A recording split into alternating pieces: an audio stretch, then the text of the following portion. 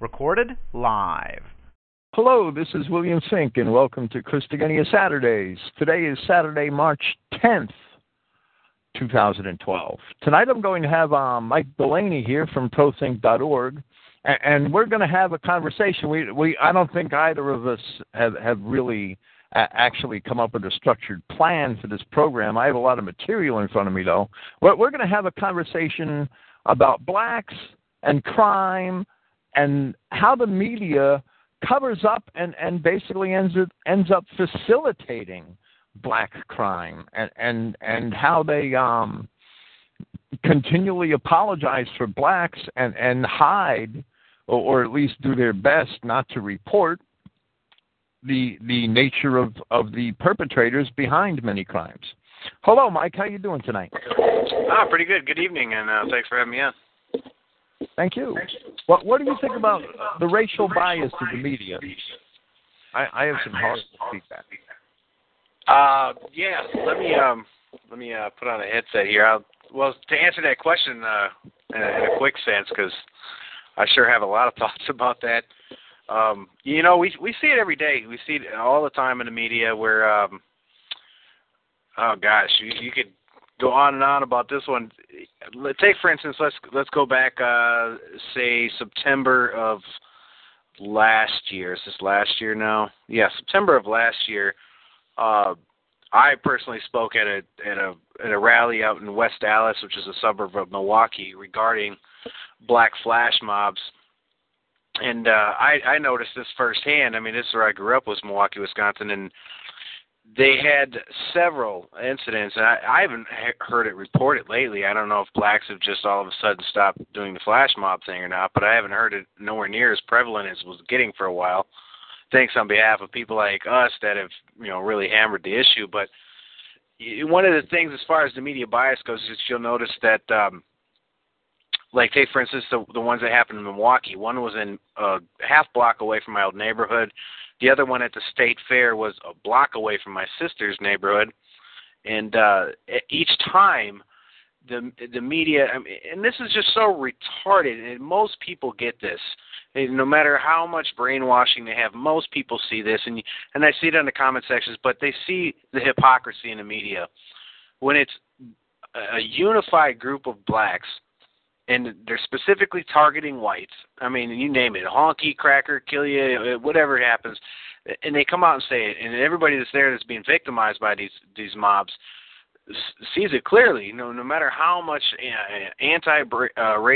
racism brainwashing they get, they still see the fact that, hey, these blacks were targeting us because we were white. They said so. And when they were kicking me in the head, they said, go down, cracker, go down, honky. Well, the media will portray this as it possibly is racially biased, possibly racially motivated. Meanwhile, we take the other side of the coin here. We look at this incident. I believe it was Mississippi, where a couple of white kids go and they go and look for somebody black supposedly, and it was a media circus. They killed, they ended up killing some black guy, or I forget exactly how the case went down, but it was whites targeting a black person. That all hell broke loose, didn't it? I mean, we heard about it for weeks on end. The Nazis were coming. The Nazis were coming. Racism has to stop. Or oy vey, the racism is getting crazy in America. White supremacist groups are growing everywhere.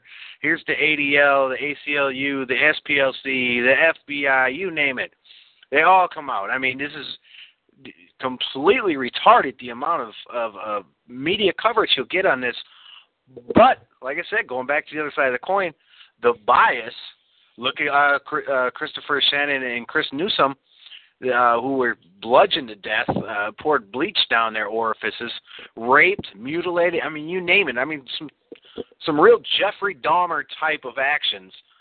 Mind you, Jeffrey Dahmer got media attention, right, because he's white. But these 5 black individuals did this heinous crime to these 2 younger white couple, and there wasn't anything in the media about this. I mean, this should have been all over the news. Of course not. Of course it wasn't. So, so as far as my view on how the media portrays this, we could make this we could be on the radio 24 hours a day for the next 10 weeks straight and lay out tit for tat of how they play.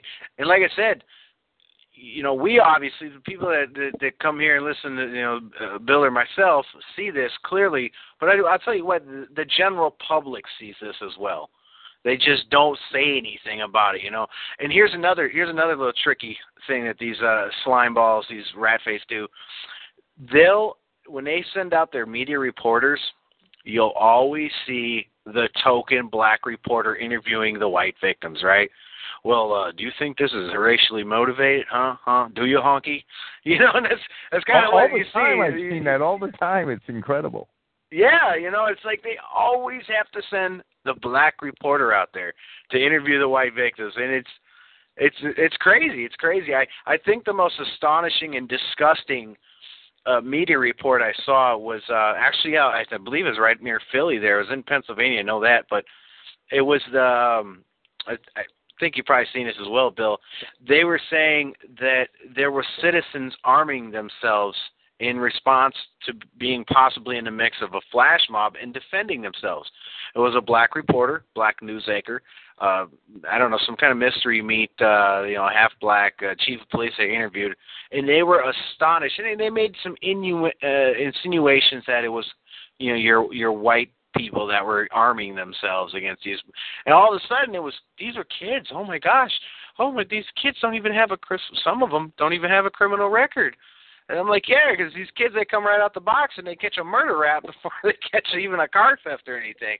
But the way they portrayed this is that people, to defend themselves against these black flash mobs, you are almost a criminal. How dare you defend yourself? These are children, oy vey. And so I guarantee, like I said, over and over again, if these were whites stomping down the streets, beating the living snot out of every non-white they could find, I mean, there would be the National Guard out, you name it.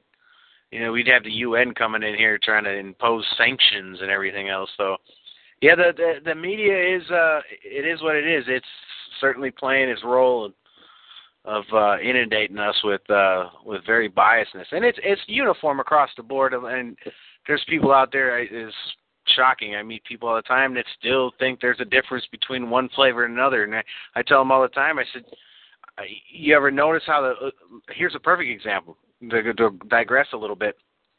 I was talking to a neighbor, and I said, you ever notice how they portray not only a white person, but especially a white male on the media at all times?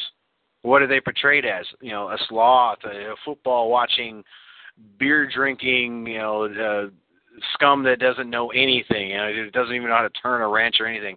And I said, what do you always see a black person as on the media? The chief of police, the president, the general of the military, the jet fighter pilot, the hero of the day, always. But there's quite the opposite in reality there. So, that's just another example of how they portray bias in the media towards, especially towards blacks. Blacks seem to be the puppy dogs to these big hook-nosed son of. I think we should coin a new term. We should call it blackwashing, when blacks are washed out of media reports about crime. Well, we should call it blackwashing. The blacks are washed out of these reports. I saw this report. I want to talk about. Well, first you were talking about the flash mobs. I have an article here from phillytophilly.com, and this is a pretty mainstream site, right? It's a mainstream site that tries to make a business out of supplying entertainment and sports and politics information to people in Philadelphia. And this site has an article, Flash Mobs in Philadelphia. Sorry, PC America, they are a racial thing. This is a totally mainstream site that's making this admission, and it's making this assertion. And not only in Philadelphia, but it mentions Chicago, it mentions Wisconsin, and it's actually making the profession or the confession, I don't know which way to look at it, that these are racially motivated attacks. I remember when when the Milwaukee State Fair was torn apart by Negroes, the cops were falling all over themselves to deny it was a racial incident in their press releases, and it was clearly a racial incident, and all of the victims were professing and asserting that they were chosen because they were white, because of their race. And it's that there are going to be no hate crimes prosecutions coming out of any of that, and there aren't going to be any hate crimes prosecutions coming out of the flash mobs in Philadelphia. That now under much political pressure and in the face of much many complaints and much evidence that this is certainly racial incidents in Philadelphia, that this mayor in Philadelphia, Michael Nutter, who's black, he finally admitted and came out and castigated the black community for these crimes, but he's seen as an outsider by the Negroes in Philadelphia. They see him as an Uncle Tom. The average Negro in Philadelphia doesn't even like him because they see him as basically, a turncoat, and Uncle Tom, a white person between the ears, perhaps, is the way they view him. Or anybody talking about responsibility to their actions, exactly. Well, right, and Bill Cosby is viewed by Negroes in the same way. He's just trying to be white. He's trying to make us civilized or something. And they really can't. They really reject that. But it's incredible. I have this case in front of me that I've kind of started to follow, and I'm going to look into it a little more, I hope. That this Alan Kuhn case in Kansas City, Missouri. That this is a 13-year-old boy who was apprehended by two 16-year-old Negroes who poured gasoline on this kid and lit him on fire. And now I'm learning, and Selwyn Duke, he's a writer for New American and a few other mainstream-type conservative sites. He's done some investigative work in this, with this Coons case in Missouri. And evidently this Michael Coons, well, when I saw the video of the initial news report, the news reporters on Fox News, on a Fox News station, made no mention of the race of the perpetrators at all, and they seem to even go out of their way not to mention it, and even with descriptions of the perpetrators not being given, even though there was a manhunt out for them, they were wanted at the time, that they were they escaped from the scene of the crime, and all you saw to indicate the race of the perpetrators of this crime in all the initial news releases, you saw a police placard with the description of their clothing that just happened to mention that they were black. Now it seems that this case is a lot deeper, and in Kansas City, Missouri, it's that this black racism is becoming overt, and I believe there are reasons for that, and Selwyn Duke mentions them too. And I'm going to read just about 3 short paragraphs from this article. Was the boy in Kansas City fire attack a victim of his school's racist teaching? And there's an account here which is mother-related and which is not an isolated incident. The boy raised his hand, eager to answer the question. "What would you know about it?" exclaimed the teacher dismissively. "You're not our race." This is a black teacher in a public school, right? This was not a dialogue from a Hollywood movie. According to a woman named Melissa Kuhn, the boy's mother, it was what a teacher at East High School in Kansas City told her 13-year-old son Alan when he attempted to answer a question during Black History Month. I guess he should have taken that month off from school, right? Kuhn identifies that teacher as Mrs. Carla Dorsey, who is black. Alan is white. As already has been reported, Alan, the boy, right, was a victim of a vicious racial attack last week in which 2 older black teens doused him with gasoline and set him alight, saying, "This is what you deserve. This is what you get. This is what you deserve, white boy." Now, in the initial news reports, that came out with this incident, all the mainstream media said or repeated from that was the "this is what you deserve" part. They didn't say anything about the racial bias of the comments that followed. Nothing. That they repeated the mother's quotes and they cut her off on the tape. I guess they edited the tape saying "this is what you deserve." And not only that, but this particular incident where blacks are dousing white, usually young teenage white males. I've personally seen this exact same incident happen probably a good 3-4 times in the last several years.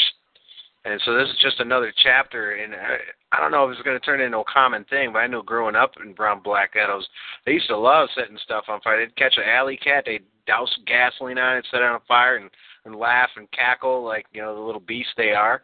So this might be a little modus operandi for the more vigilant anti-white blacks out there. Well, it seems to be the first case I heard, and I have it on. I have a video and a couple of paragraphs about it on my Saxon Messenger site, and what was Michael Brewer in Florida, and I have a video of the initial news report when he was doused with a flammable liquid and lit on fire, and he was injured a lot more than the Coon kid in Kansas City. His injuries were very serious. And I think I remember something about him saving his own life when he jumped into a neighbor's pool. Exactly. And likewise, Alan Coon was able to douse the flames off his head with his own shirt. Well, this the initial media reports I saw in the Michael Brewer case, it said that 4 youths, that they weren't called Negroes, right? They weren't called Hispanics, that they were called youths or teens. Had a fight with him over a bicycle and a video game. That was the initial report. They were fighting over a bicycle and a video game, and they lit him on fire. Well, what the news in the original report didn't say is that it was Michael Brewer's bicycle and it was Michael Brewer's video game. That's not a fight. That's a robbery.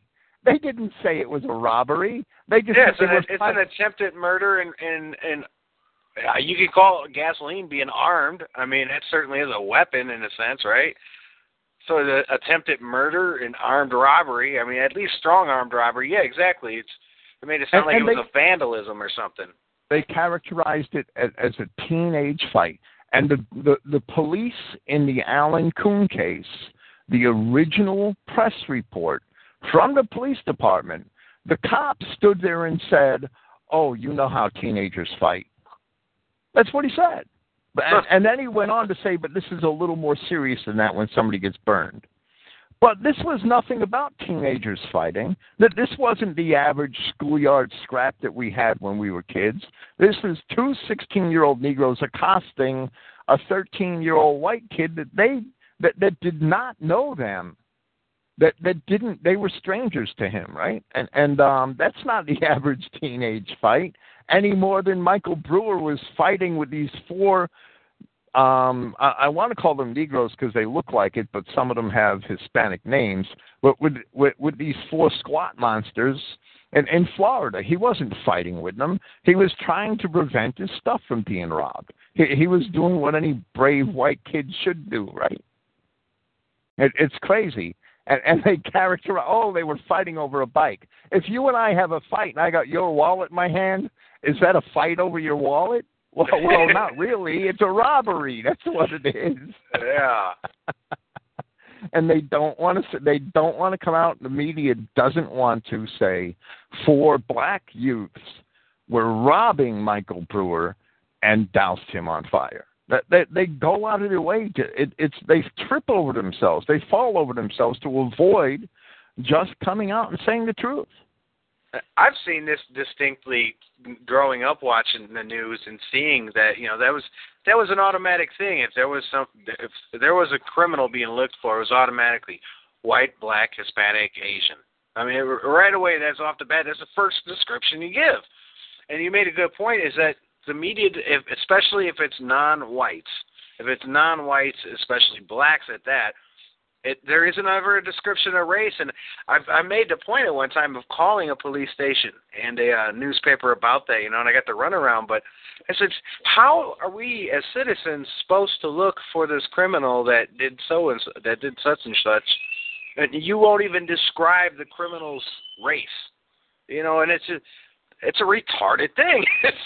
What are they? Are they black, white, or is it a space alien? Is it an underground lizard? I mean, what were they? So, yeah, they do. They trip over themselves. It's crazy. It really is. It's crazy how they do that, or you, like I said, their new coin term, youths, whatever, teens. They love, putting these new terms to it. So it's crazy. It really is. Well, yes. It's just sickening. It's really sickening because people need to be informed. The media is supposed to inform the public. That is, I'm having a hard time here. I'm sorry. That is their responsibility. That's how they get their licenses. I mean, if you have a public license to be a plumber, and you're expected to hold certain standards, and if you don't hold those standards, you're going to lose your license. The media has an obligation to inform the public and print the news, and they're not printing their news. That they're printing their Jewish agenda is what they're printing. I have an article here from a Mary Schmitz. And this is really incredible. This is absolutely this is incredibly hypocritical. I can't imagine that. This is amazing. That this Mary Schmitz, the Chicago Tribune was under a lot of pressure because they weren't printing the race. That they had all kinds of flash riots in Chicago also, and they didn't get the airplay that the flash riots in Philadelphia got. But they were just as bad. And this Mary Schmitz actually wrote an article published in the Chicago Tribune on June 8th, 2011, defending the fact that they weren't reporting the race of the perpetrators. And she said, when a news story omits race, do we know any less? And the primary reason she gave for not printing the race of the perpetrators in the flash riots was so that they wouldn't hurt the feelings of all the black teenagers in Chicago who were good teenagers, who didn't get involved in the flash mobs. That's nuts. That's what you call chutzpah. And here's the hypocritical half, right? Here's the hypocritical half. And you can probably find a lot more stuff like this in the Chicago Tribune, right? 5 months later, a negress named Dawn Rose, a reporter for the Chicago Tribune, prints an article, Catching Up with Newsmakers of the 90s. And the lead story in her Newsmakers of the 90s article that she wrote here is about the murder of Ricky Birdsong, the former black men's head basketball coach at Northwestern University, who was gunned down by a 21-year-old white supremacist, Benjamin Smith. So they dig that they refuse, that they say that they don't want to hurt black teenagers' feelings, so they don't print the race of the perpetrators and all the flash mobs that's things that are happening today, right? Things that people should be made aware of today so that you don't walk through your white neighborhood and go down the street with 25 black kids standing at the other end, right? You might want to avoid that, right? In a flash mob situation, right? So they go out of their way to pull out this 14-year-old story about a lone white nut going around shooting people that killed a black man. And they had no problem mentioning the race of the perpetrator here. It's incredibly hypocritical. And that's the Chicago Tribune. We don't want to print their race. We might hurt people's feelings. Oh, but this evil white guy, look at what he did. It's incredible. I don't believe it. I don't know about you, Bill, but have you ever seen a article in any of these presses that say a black supremacist did so-and-so to a white person? No, never. They're disgruntled youths. They're disaffected. It's incredible. And you know what? Yeah, you know what? I got the statistics in front of me, right? Poverty is the number one factor which is attributed to the plight of these black people. It's poverty that makes them do all these things. And in front of me, I have Table 695 from the U.S. Census Bureau for the 2000 it's from census.gov. It's part of the 2010 Census Project. And this Table 695 is money income. Money income of families, number and distribution by race and Hispanic origin. And in this table, people of Hispanic origin are counted separately, right? And whites and blacks are counted only as being whites who are not of Hispanic origin and blacks who are not of Hispanic origin. And that's important because we're going to get to more of that, of the way they fudge those numbers up later, right? In 2009, there were 915,000 Hispanic families with incomes under $10,000. There were 156,000 Asian families. Of course, they're a much smaller portion of the population, right? There were 1,062,000 black families with incomes of under $10,000. There were 2.7 million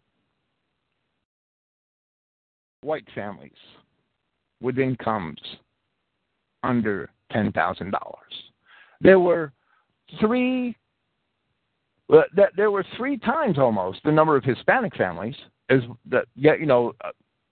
three times the number of, white families were three times as numerous as Hispanic families with incomes under $10,000, and 2.7 times the number of blacks. Now, the crime, if you look at the crimes, I have the FBI crime statistics in front of me by race for 2010. Blacks committed 4,209 murders, and whites committed 4,261 murders. But Hispanics are counted in with blacks or whites. And more Hispanics, if you compare the census figures, are counted as white than black. Now, it can be said, and it can be shown in different ways, that Hispanics are responsible for a great number of those crimes, which the FBI classifies as white. But the FBI doesn't break out statistics for Hispanics from the crime figures. You know what? I can tell you, I've seen this with my own eyes. I was at a police station when I was down in North Carolina, and they had the top 10 FBI's most wanted up there. And I was astonished. I'm looking at these names, Juan Juarez, and I'm looking at their race, white, or not even white-Caucasian. And it was like 5 of them up there that were overtly mestizo, and border jumpers at that. And they were classified as white and Caucasian. This is on FBI's 10 most wanted list. I don't know, it's probably about that one I was looking at was about a year ago now. So, but I've seen that where they specifically throw them in the white category. And our yarmulke wearing friends out there too, they get thrown in there. So anything they do is thrown under as probably more like white collar crimes sometimes. Well, not only them, but Arabs and Indians. Yep. Absolutely. And everybody who's not Asian or black gets thrown in the white category. Now, I was in law enforcement for 12 years, right? And from 1981 to 1993. And when I worked in New Jersey in a county jail, there were 3 racial, well, there were 4, but we got so few Asians. We really did. It was a very rare sight. And we never got any Pacific Islanders or American Indians, right? Not in Jersey City. There aren't a whole lot of Tontos running around. There were basically three racial categories: white, black, and Hispanic. And that's the way all of the municipal police arrest reports were also, because they didn't classify Hispanics as whites. But for the purposes, for the Census Bureau breaks out in populations and in all of its tables, they break out Hispanics. But the FBI refuses to break Hispanics out of its crime figures. And that skews the crime figures. But even with the skewed crime figures, whites, according to the Census Bureau, are 72% of the population. And blacks, according to the Census Bureau, are 12%. Actually, it's 12.6% of the population. Now, non-Hispanic whites, according to the 2010 census, are about 62% of the population. So if blacks are 12.6% and non-Hispanic whites are 62 or 63%, I think it is, well, then there's 5 times as many non-Hispanic whites in the country as there are blacks. And if that's the case, then to make the murder numbers proportionate, you have to multiply the black number by 5.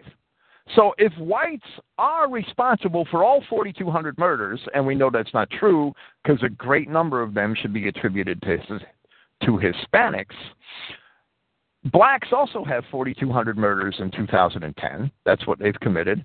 So you have to make that, in order to make it proportionate to the number of whites, you have to multiply that number by 5.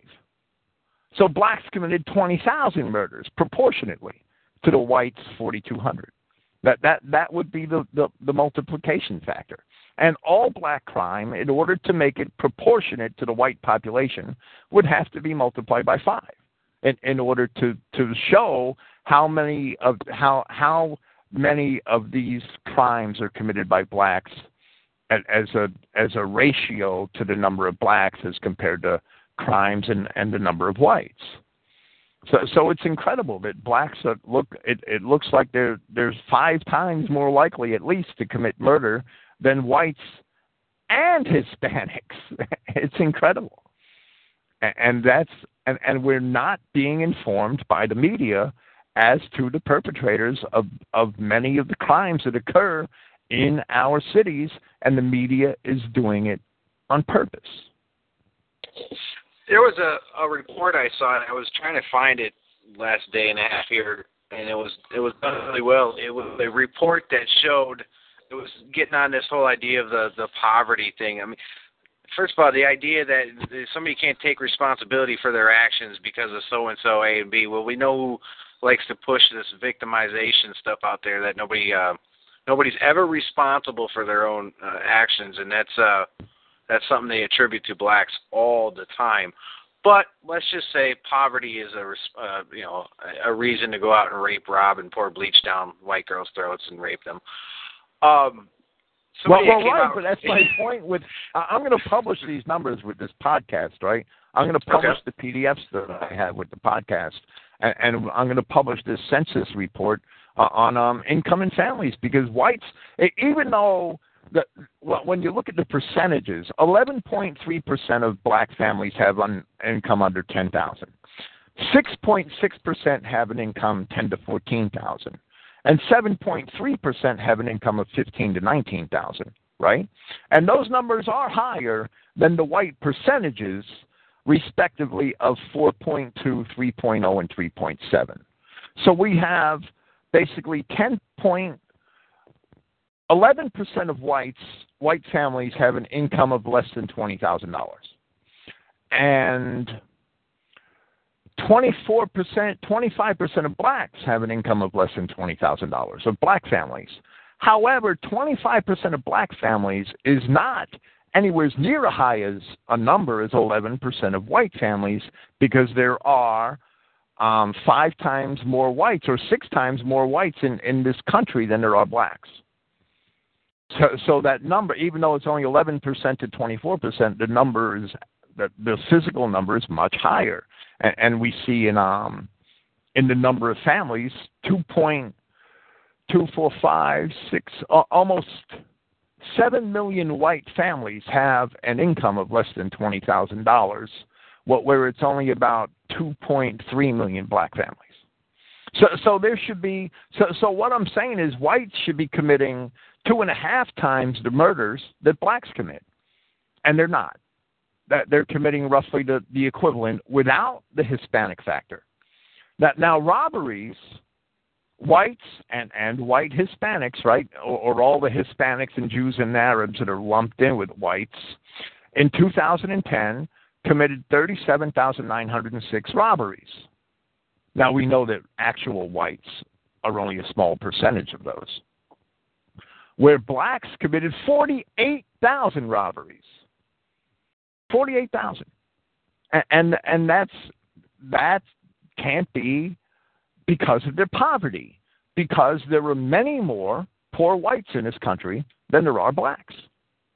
There are more whites in poverty in this country, if you really look at the figures, than there are the total number of blacks. Well, that was what this report was showing. It was comparing West Virginia, which is a predominantly white state, and showing the crime rate there. And then I forget what the other state was, but it was equivalent with in proportions with a black population. And the comparisons were astonishing. And like I said, West Virginia is a very poverty-stricken, predominantly white state with hardly any crime at all. Then you go to Detroit or Atlanta or Chicago. I mean, you name it. You name any of these infested urban jungles, and the crime rate's through the roof. Right, and West Virginia is very poor. The majority of the state is very poor compared to the surrounding states. Mm-hmm. I have a report here. I have it on one of my sites. I think it's on Racing Crime in Iowa, which is a site that's not really being kept up right now. But it really only existed to display certain reports. I'm going to put it on Christogenea probably with this podcast. It's called The Color of Crime, and the last update was 2005, and it's put out by the New Century Foundation. The major findings in The Color of Crime, the crime rates, blacks are 7 times more likely than people of other races to commit murder and 8 times more likely to commit robbery. When blacks commit crimes of violence, they are nearly 3 times more likely than non-blacks to use a gun and more than twice as likely to use a knife. Hispanics commit violent crimes at roughly 3 times the white rate. Now, that has to be considered when we look at the numbers for crimes committed by whites as compared to crimes committed by blacks, and the FBI doesn't break out Hispanics. And they have to do that on purpose. That has to be part of some liberal agenda. I don't know when they started with that or if they've always done it that way. I don't know how they determine what a white Hispanic is and what a black Hispanic is. I've seen Hispanics who didn't appear to be black, who were darker skinned than blacks who appeared to be mongrels, high yellows, whatever you want to call them, red bones. There's different mixtures there, right? Obamas. Yeah, Obama's right. What is he? I've seen Dominicans darker than him, right? Or Cubans with tans darker than him. It's very misleading the way the FBI compiles their crime statistics, and it has to be by design. It has to be by design because the black crime rate would be what would appear to be much more disparate compared to the white crime rate if Hispanics were broken out into a separate category, and they should be, and they're not, because Hispanics, yes, there probably are a few white Hispanics or Hispanics that look awfully close to being white that most people would accept as white. But they're few and far between. In New York and New Jersey, they're extremely few and far between. It's when I was in law enforcement, we classified Portuguese as Hispanic because we knew damn well they weren't white, and most of them didn't look it. So it's I'll tell you what, those guys that I saw on that FBI 10 Most Wanted list, man, none of them could have been confused for being white by any means. Right. Right, absolutely. The average Cuban and the average Puerto Rican, that they may not be black, but they sure as hell aren't white. And they are, as the color of crime points out, and you can find rough figures on how many crimes are committed by Hispanics, but you really have to look at the prison numbers.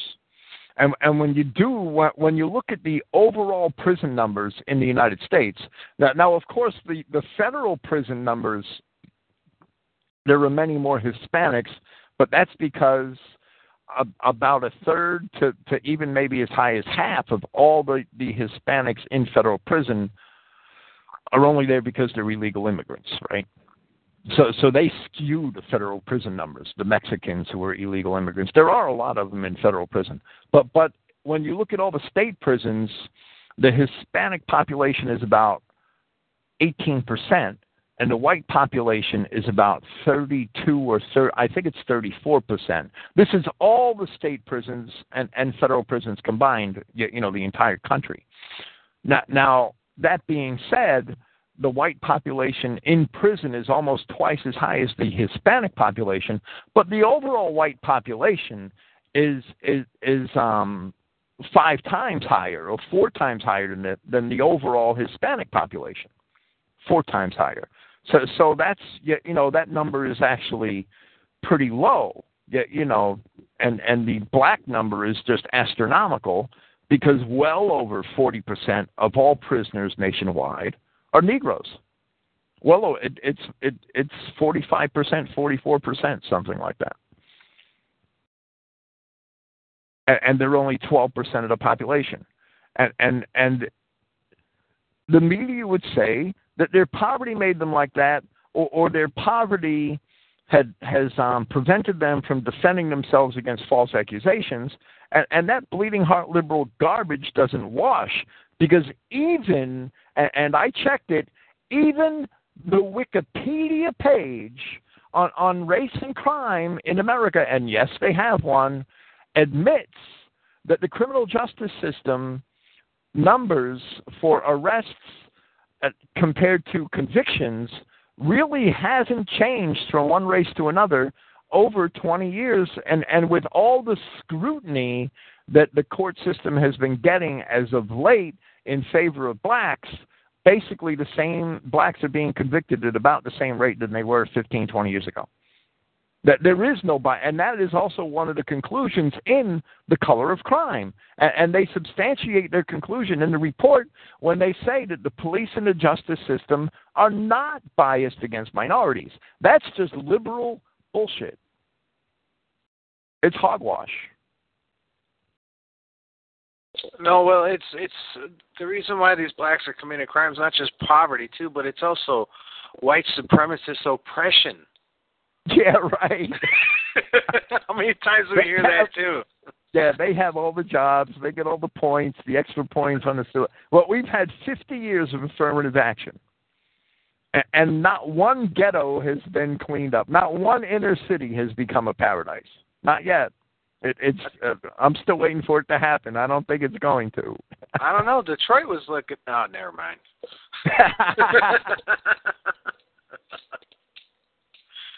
Oh, there's another good point. When discussing the contrast between blacks as a group of people and whites as a group of people, I'm sure everybody's seen these pictures where they compare Africa now to Rome 2,000 years ago, or Detroit 60 years ago to Detroit now, and you just look at the population that lives there and lives there then and now.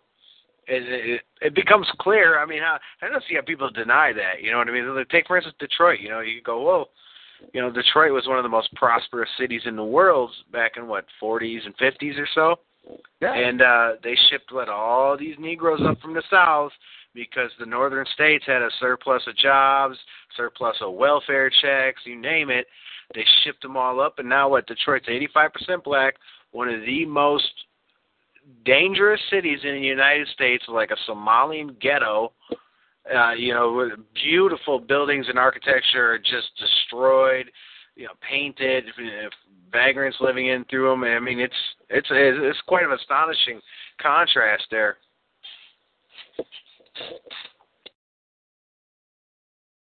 Well, it's the real striking pictures are Detroit today and Hiroshima compared to Hiroshima, right?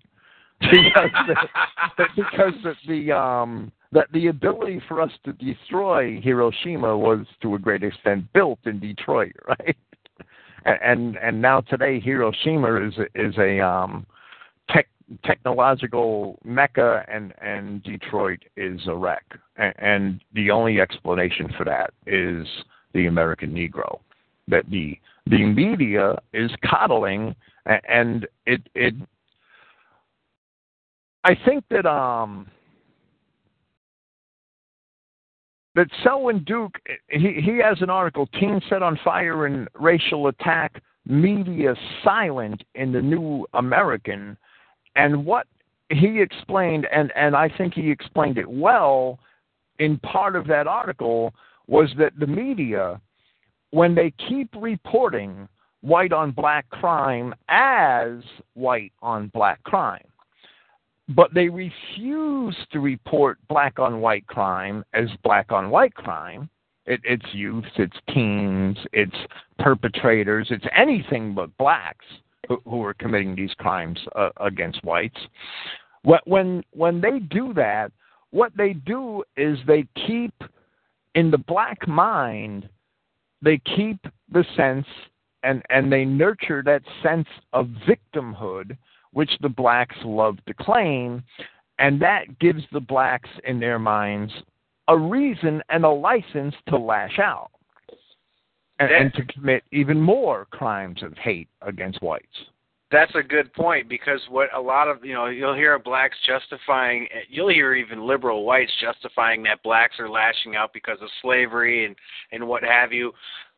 But I'm looking at an article right now at FBI.gov where they're showing gangs that are coming straight out of Africa, have never served a day of white slavery, not to mention the fact that it was Jewish anyways for the most part, but have never served, don't have ancestors of 400 years of white slavery.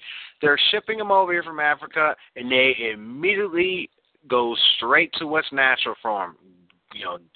All the criminal activities they're showing a picture here. I'm looking at it. A big, huge, one of those airbrush T-shirts you always see when you go to the ghettos. Everybody's wearing those, and it's got an AK-47 at the top and then a Somali flag, and straight out of Somalia, gangbanger. And this is the type of mentality. So it really pisses me off when you see these liberals out here, especially liberal white people that think they're going to fix the Negroes by just giving them more handouts. And when is it going to come to them that this egalitarian myth that we're all created equal and we're all, have the same potential together is hopefully going to hit them in the head with like a brick one of these days? Because, it reminds me back when, and I just did a video about this, generalization versus exceptions. It reminds me of, George Lincoln Rockwell being interviewed, and the Jewish reporter there are going, oh, well, do you think all Negroes are inferior to you? He says, no, I'm sure you could find one that's smarter than me or does something better than me. But he says, I can go down a block and show you 7,000 of them that are hooked on heroin right now. And that's the point there, is that, these, for some reason, liberal whites, liberals in general, have been brainwashed to think that they can just fix people by throwing gasoline on some fire or something. It really is amazing, that mentality that can still last this long. I mean, what are we looking at, 50 years now that they've been pushing this kind of stuff? Well, right. It's probably more like 70 years, because it really started in the 1950s. But it's the Jewish-controlled media, the liberal media, is lying to the average American about the nature of the beast. That they're lying to the average American and suppressing what the Negro is really like, so that the average American only knows the Negro because he doesn't know from the news reports that 90% of the perpetrators of these crimes are Negroes and Hispanics. that then he believes that the Negro and the Hispanic is what he does see on TV. Freddie Prinze, Fresh Prince, and well, that's not a mistake that they both have similar names. All of the cute and slick and seemingly intelligent, which is really impossible, Negroes, and that's what the average American thinks they're like. And all of these tens of thousands of crimes every year that are perpetrated by the American Negro are not reported in the media, except the most tiniest of them and the things that the media can't conceal. And for that reason, Americans don't understand what the American black is like. They just don't understand it. They're beasts. That they only understand life by the law of the jungle, and they'll do anything to fill their bellies. Here's a good bias story, and this isn't necessarily media; it's Hollywood. But I know you don't watch movies, and I haven't watched this particular one myself either. But it was a movie with this Sandra Bullock character, I guess, and it was middle class white family is the theme of the movie. Adopts some black kid, and the black kid turns out to be a successful football player. That's what and this is what's portrayed to millions of people across the country. I adopt a black kid, take him out of poverty. He's going to turn into a great kid. We saw this exact same reality outside of the Hollywood screen on the streets of America, where this exact same thing happened. Middle class family, beautiful daughter. I don't know if they had any other children other than that. Adopt some black kid. Black kid comes back a year after he turns 18, dressed up like a ninja, and hacks up the daughter, stabs the father. The mother finally rescues somehow gets the knife out of the kid's head. The kid runs off. That's the difference. That's why wasn't reality. that national attention? Why wasn't that national attention? Exactly. Yeah, exactly. That they didn't make national attention, but I thought that was funny because it was identical to the script of the movie, but it was the opposite. Oh, take for instance, we all seen the video that the old homeless Vietnam white dude punches the black dude out on the bus. I forget what they call him, the bearded hero man or whatever. And now what is Hollywood coming out with? This is sickening. I think we've talked about this before, Bill, but this, what do they call this? The movie is coming out as like Big Shot or something. But Hollywood has rewritten a script where the white guy actually stands up for himself and punches the black guy out, to a mestizo standing up for an older black guy and punching two neo-Nazi skinheads out. That's when you're talking about media bias, that's the filth, the upside-down world that they're pumping into the heads of everybody. And that's when stuff like that happens, the Jews are running things, right? Yeah, exactly. I mean, it's crazy. It really is. That is disgusting. I have some numbers because I see a little banter in the chat. Interracial crime. This is from The Color of Crime, 2005. Of the nearly, and there was, before I start this, it's not going to be that long, but before I start this, there was a video on my site, Mike. You might remember it because I can't remember which video it was, but it had, and it was going around on YouTube. It had a black, conservative-sounding, black, well-dressed commentator on it who admitted, and I forget who it was, right, who admitted that 90% of interracial crime between blacks and whites had black perpetrators and white victims. Eagle Summers or something. Yeah, I forget his name now too. I'm trying to think, but yeah, he's used in a lot of videos, and he was being completely truthful. Well, right. This is from The Color of Crime, 2005. Of the nearly 770,000 violent interracial crimes committed every year involving blacks and whites, blacks commit 85%, and whites commit 15%. That's almost 6-1, right? Blacks commit more violent crime against whites than against blacks. 45% of their victims are white, only 43% are black, and 10% are Hispanic. We'd have to ask the FBI if those Hispanics are white or black. When whites commit violent crime, only 3% of their victims are black. blacks are an estimated 39 times more likely to commit a violent crime against a white than vice versa, and 136 times more likely to commit a robbery against a white. Blacks are 2.25 times more likely to commit officially designated hate crimes against whites than vice versa. And I have a case in front of me. It's from last April. This man, William Douglas, 25 years old, Negro, actually turned himself into the police. I guess he knew they were coming for him. He followed a 59-year-old white woman out of a 7-Eleven.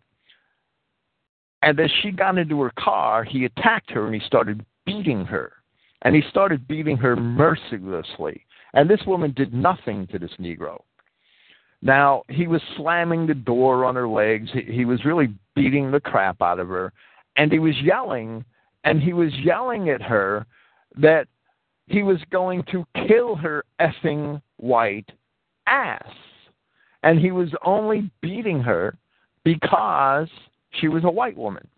And this article, I'm looking at it on another kind of mainstream site, right? It's Examiner.com. It's not a white right-wing extremist site at all. It's kind of a mainstream site. They have a lot of mainstream advertisers right on the web page that I'm looking at, and it's not Google ads either. It's regular ads, and they have why hasn't Hampton, the perpetrator, why hasn't the Hampton assailant been charged with a hate crime?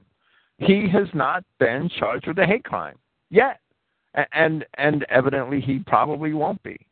But it's a clear case of a hate crime, and that again is something that's very frequent in all of these cases. That the government refuses to file hate crimes charges or civil rights charges against Negroes and Hispanics. That they're very quick to do it against whites. I know, I've been there, right? But that they won't file those charges against Negroes or Hispanics. It's incredibly hypocritical. That they're extremely reluctant to do that. Yeah, they certainly don't. That's for sure. They might be racially motivated when they're running around stomping white people and calling them cracker and honky and everything, right?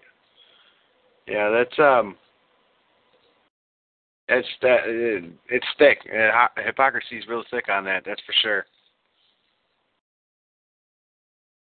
I have in front of me the FBI's incidents, offenses, victims, and known offenders of racial bias attacks. Anti-white racial bias attacks, 575. Anti-black, 2,201. Now, that flies in the face of everything that we see elsewhere, and to me, it demonstrates that they're simply very reluctant to classify black on white attacks as bias attacks. So sort of like Christopher Newsom, right?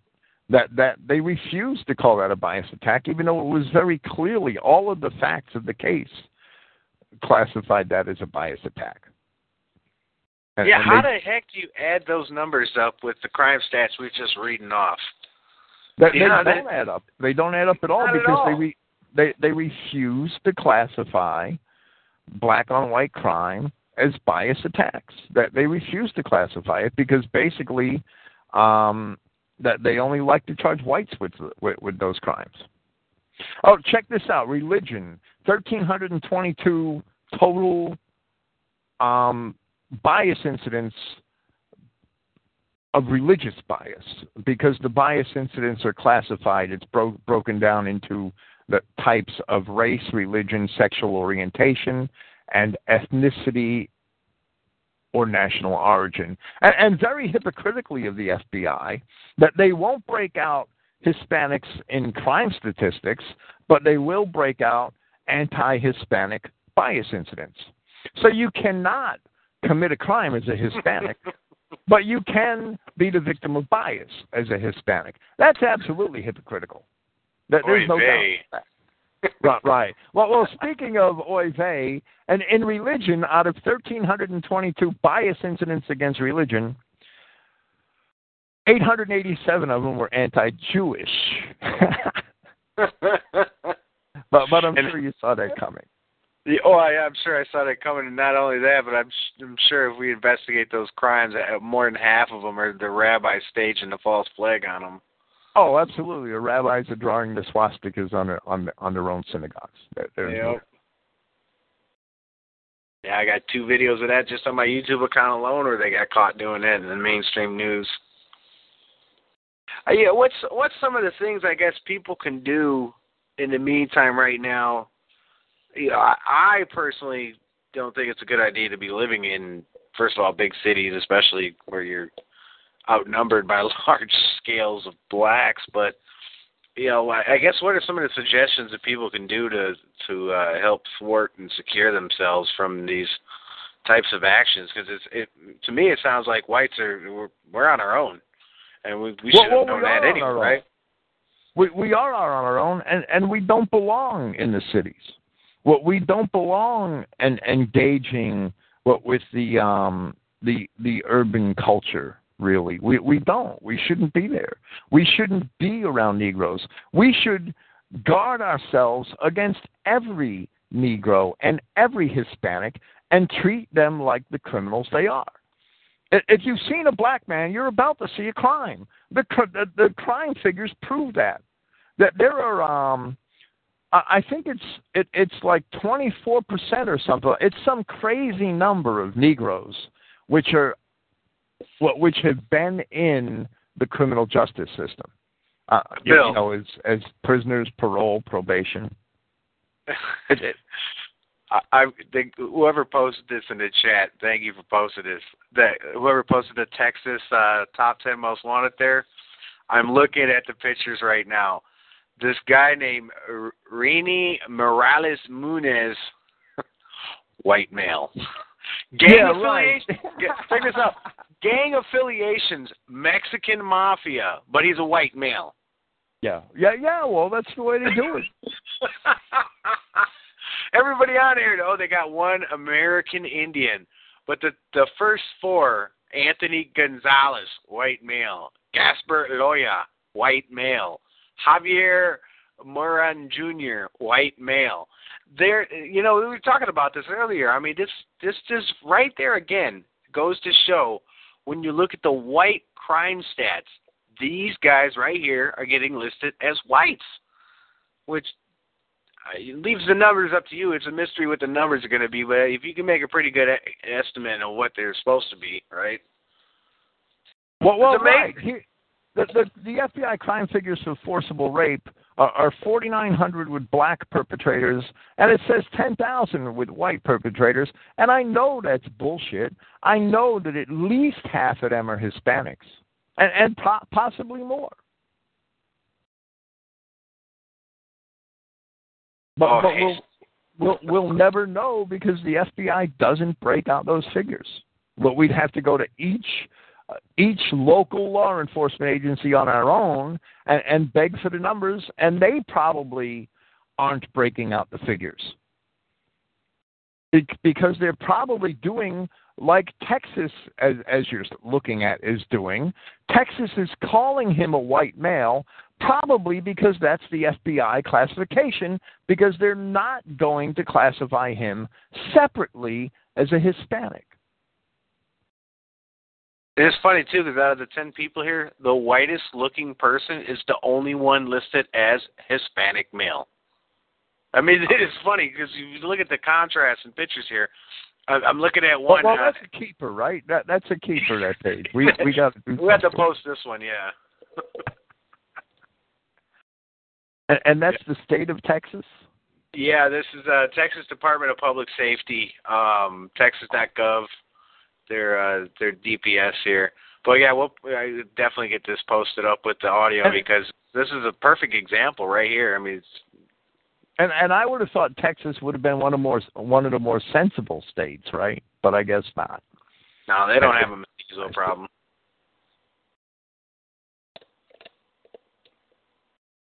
They don't have a black problem either, right? Right. Yeah, I mean, as far as I'm concerned, if for some reason, if you're still in the cities and you're not supposed to be, you do have, well, some of us have rights to be able to protect ourselves if need be. Like that news report I was saying where people, citizens are arming themselves. How dare they against these children? That really need to be vigilant with these kind of incidents. Because I grew up in a city, and I'll tell you, there was plenty of times I got stomped by blacks, and not because I wasn't fighting back. It's just because there were so many of these damn monkeys jumping on you at once that I couldn't do anything about it. But,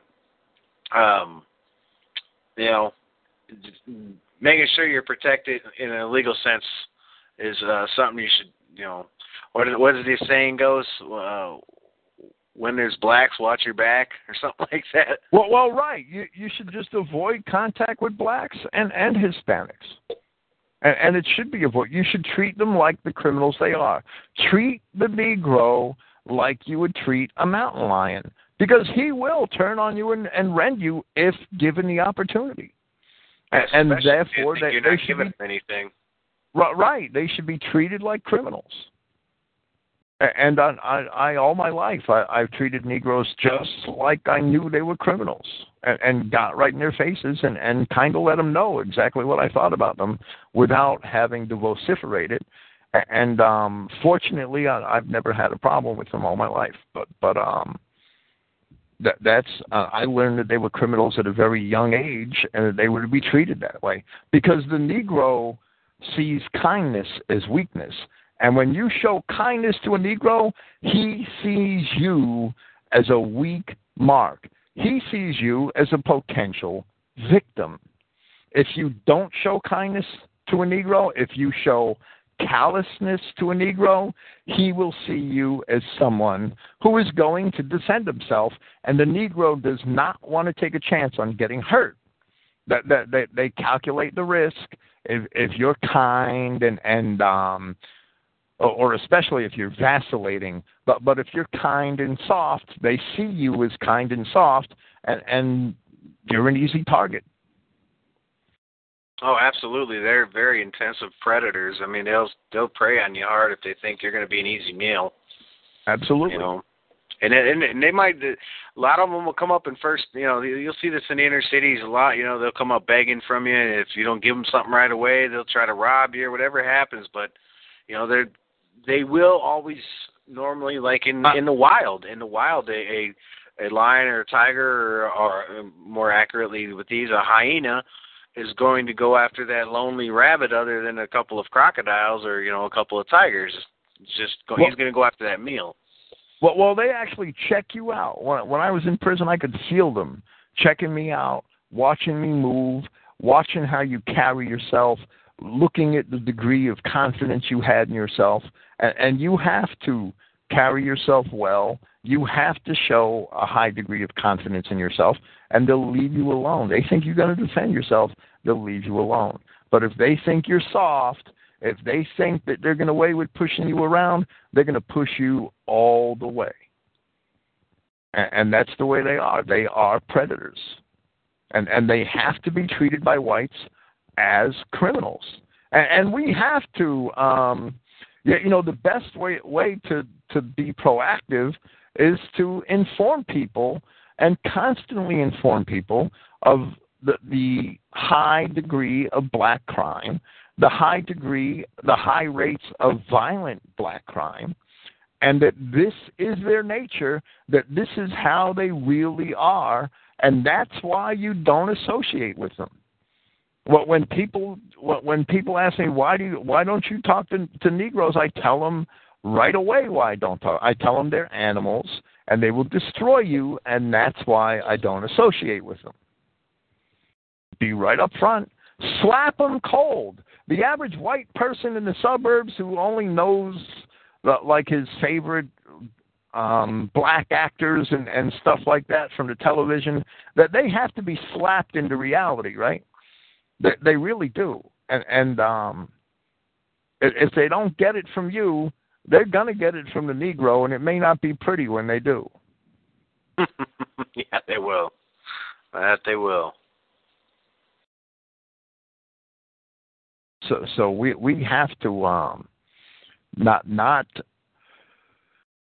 cave in to the politically correct bullshit in the media, and we have to tell our brethren, our brothers and sisters, exactly how these beasts operate, and be aware of it and be informed, and treat every Negro as if he is a crime that's about to happen, because that's what he is. The black man is a crime that's about to happen at any given moment. You know, that brings up a funny point here, too, that I don't know if you've heard this big campaign that the yids in Hollywood are pulling with this Coney in Uganda. But, I mean, there's some video they put out, Invisible Children, that this tyrannical dictator in Africa. This is the thing. They care so much about what some Negro's doing in Africa, in his own home country. They won't care what they're doing here, and they're bringing the country down, right? But it's the same with the Muslims. They'll care all day about some Muslims over there, but as far as the ones that are immigrating here, that's fine. We're not going to worry about that.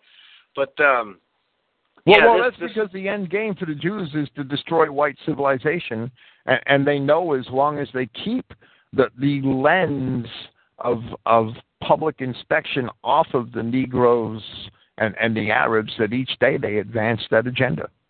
Absolutely.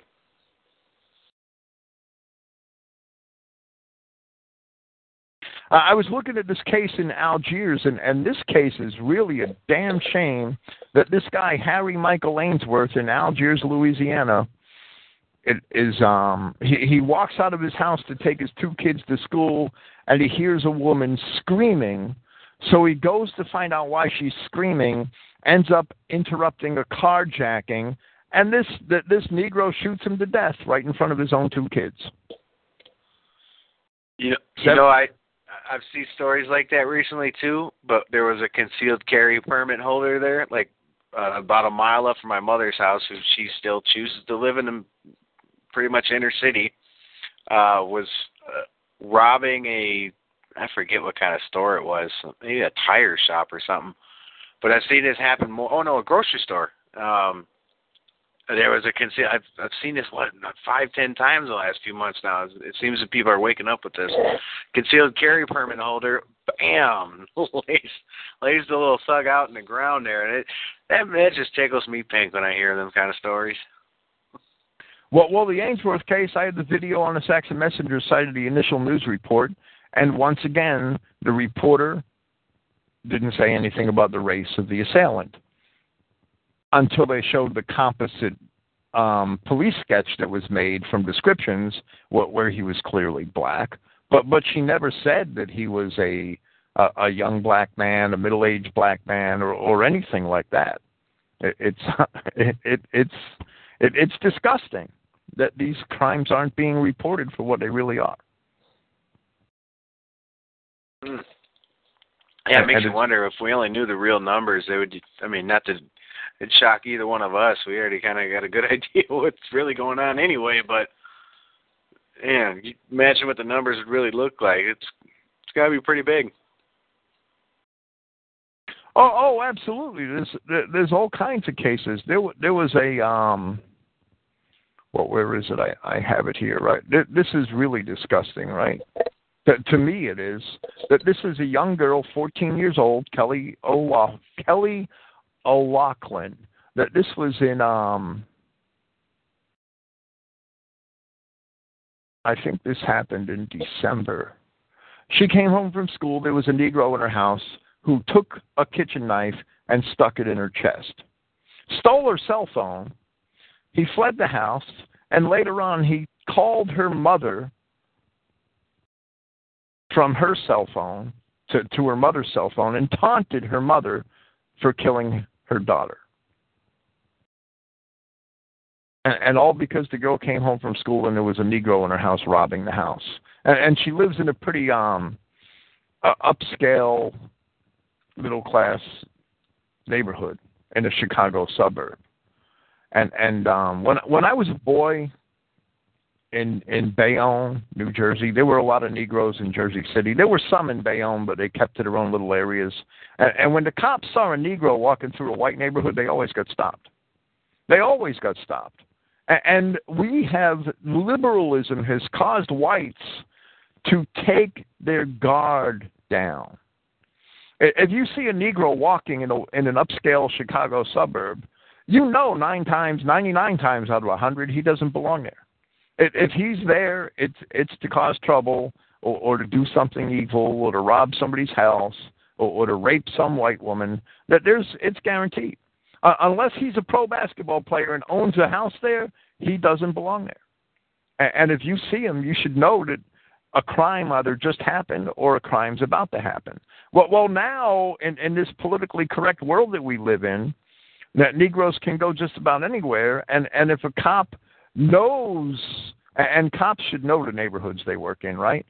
They live in, and people should know the neighborhoods they live in. And people don't do that anymore. They don't know their neighbors anymore. But and that's a shame, and that's a sad reflection on whites. But if a cop saw a black man in a white neighborhood, he knew at one time that black man did not belong there and that he had to leave. And when I was a kid in Bayonne, that's exactly what they did. If the Bayonne cops saw kids from Jersey City or Negroes from Jersey City that they knew didn't live in the projects in Bayonne, that they'd stop them and they'd turn them around and they'd show them the border and they'd say, that's where you're headed, one way or another, and get out of our town. And that's exactly what they did. And that was in the 1970s. They couldn't get away with doing that today, and that's a damn shame. Whites have, to a great extent, been browbeaten in the media out of the ability to defend themselves from these predators, and we have to take that ability back, and not be ashamed, and not be embarrassed about our attitudes, and not be shamed into politically correct thinking by the media. And every time somebody tries to embarrass you about your attitude, you should understand and know enough of the crime statistics to be able to give an intelligent response.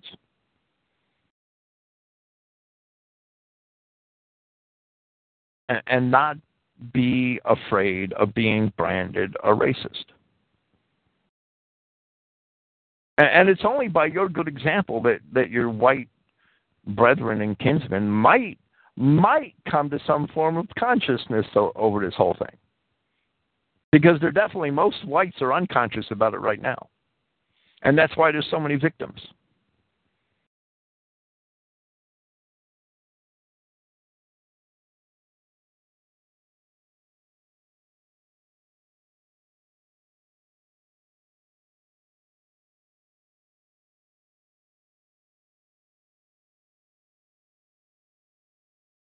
Are you still with me, Mike?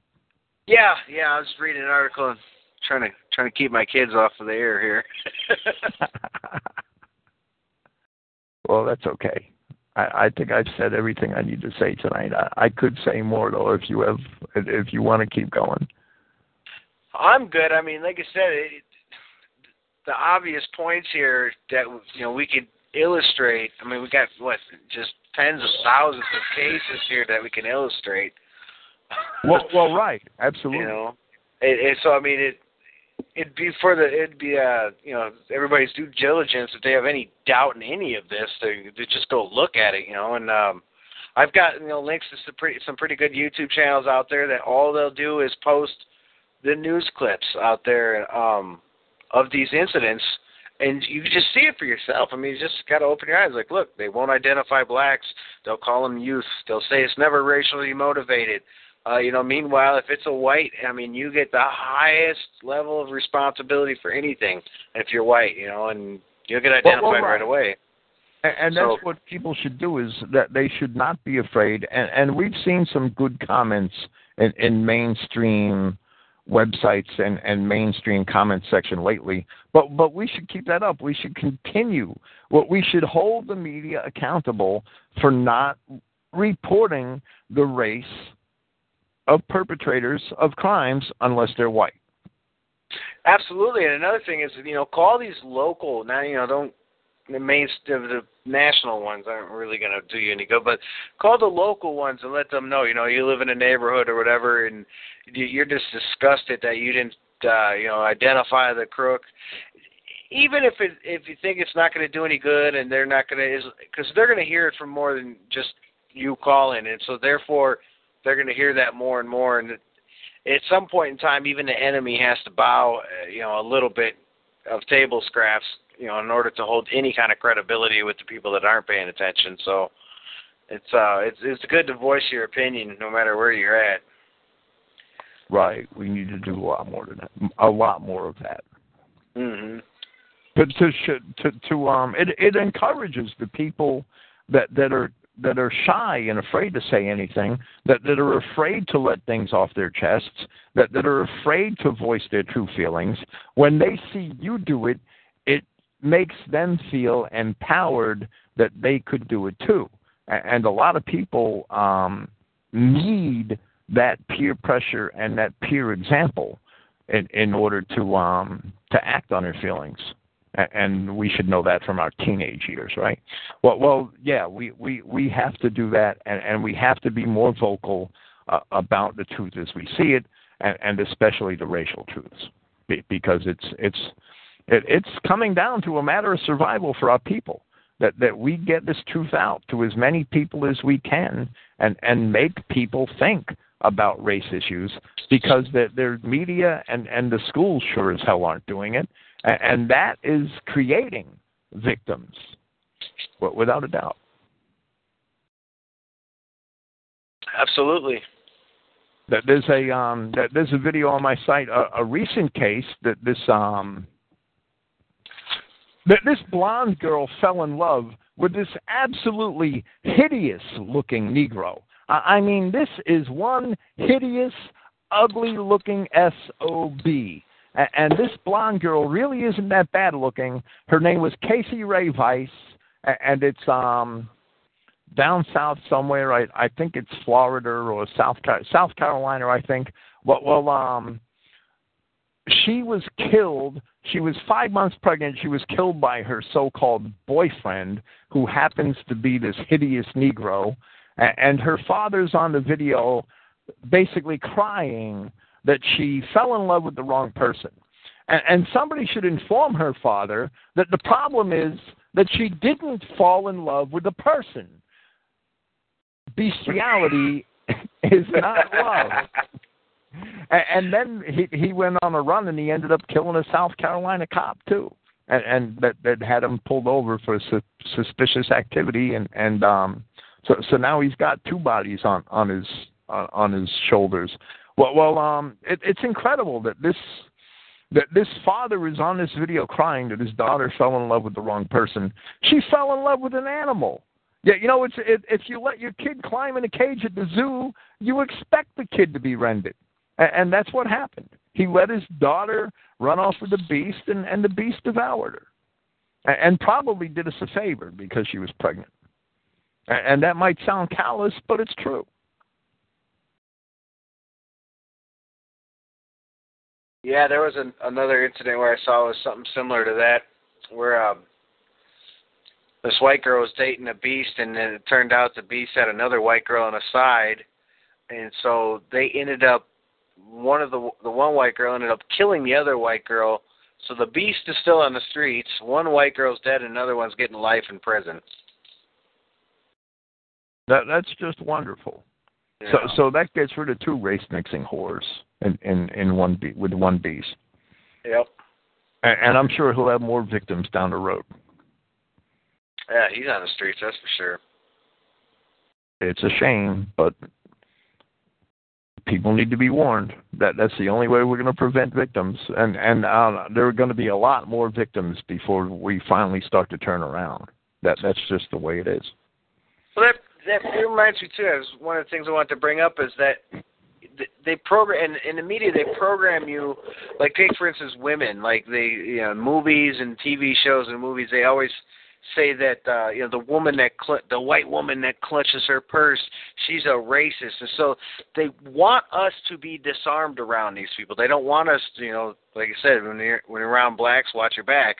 They want, Do you have whites somehow hypnotized to want to disarm themselves, as if these creatures are somehow you're supposed to assume that you. Let me put it this way. We know it's BS because if you go to a black neighborhood, you wouldn't dare leave your car unlocked, okay? But if you say in my neighborhood, you'd leave your car running in the grocery store parking lot. And Right. why is that? Because I live around nothing but white people. I wouldn't dare leave my car running in the middle of an all-black Walmart. I'll tell you that. Well, right. My parents, when I was a boy in the 60s, we didn't lock our doors. By the 70s, after the riots in Newark, and I'm talking about Jersey City, right? After the Newark riots and the Jersey City riots in 1967 and 68, my parents started locking the doors. They started locking their car. The crime started going up. But by 1975, it was off the hook. Jersey City was basically half Negro and on its way to destruction. And many beautiful neighborhoods were destroyed by that time. It was a damn shame. And the whites just fled. They didn't, this is this Coon case in Kansas City, Missouri. This mother pulled her kid out of school, and she's fleeing the city.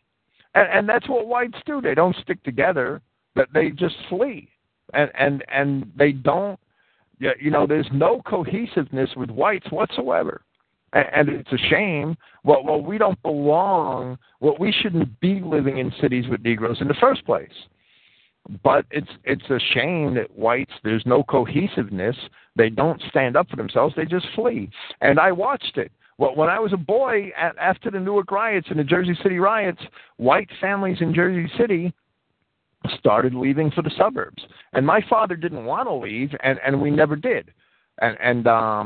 My father didn't want to leave because his business was in the city. He was a contractor and a house painter, and he was afraid that he wasn't going to get the amount of business, to make a decent living in the suburbs. So he wanted to stay in the city, and we stayed in the city. We moved across town to a white neighborhood, or a neighborhood that would be white for a few years longer, and it stayed white for about 15 years longer than the east side of town.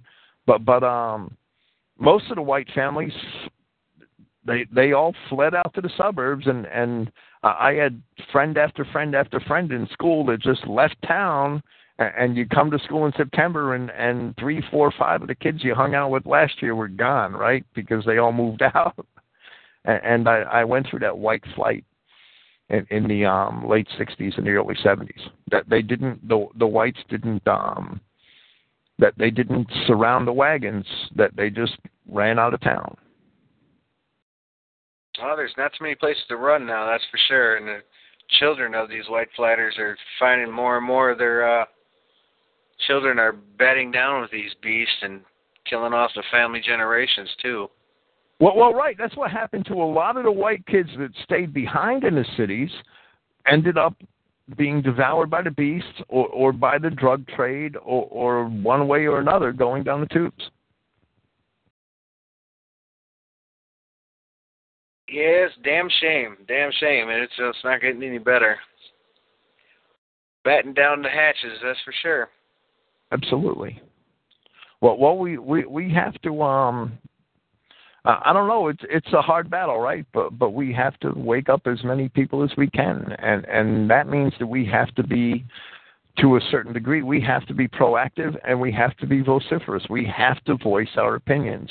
We can't be afraid of being labeled as racist. We can't be afraid of being labeled as unpolitically correct or any of those Marxist.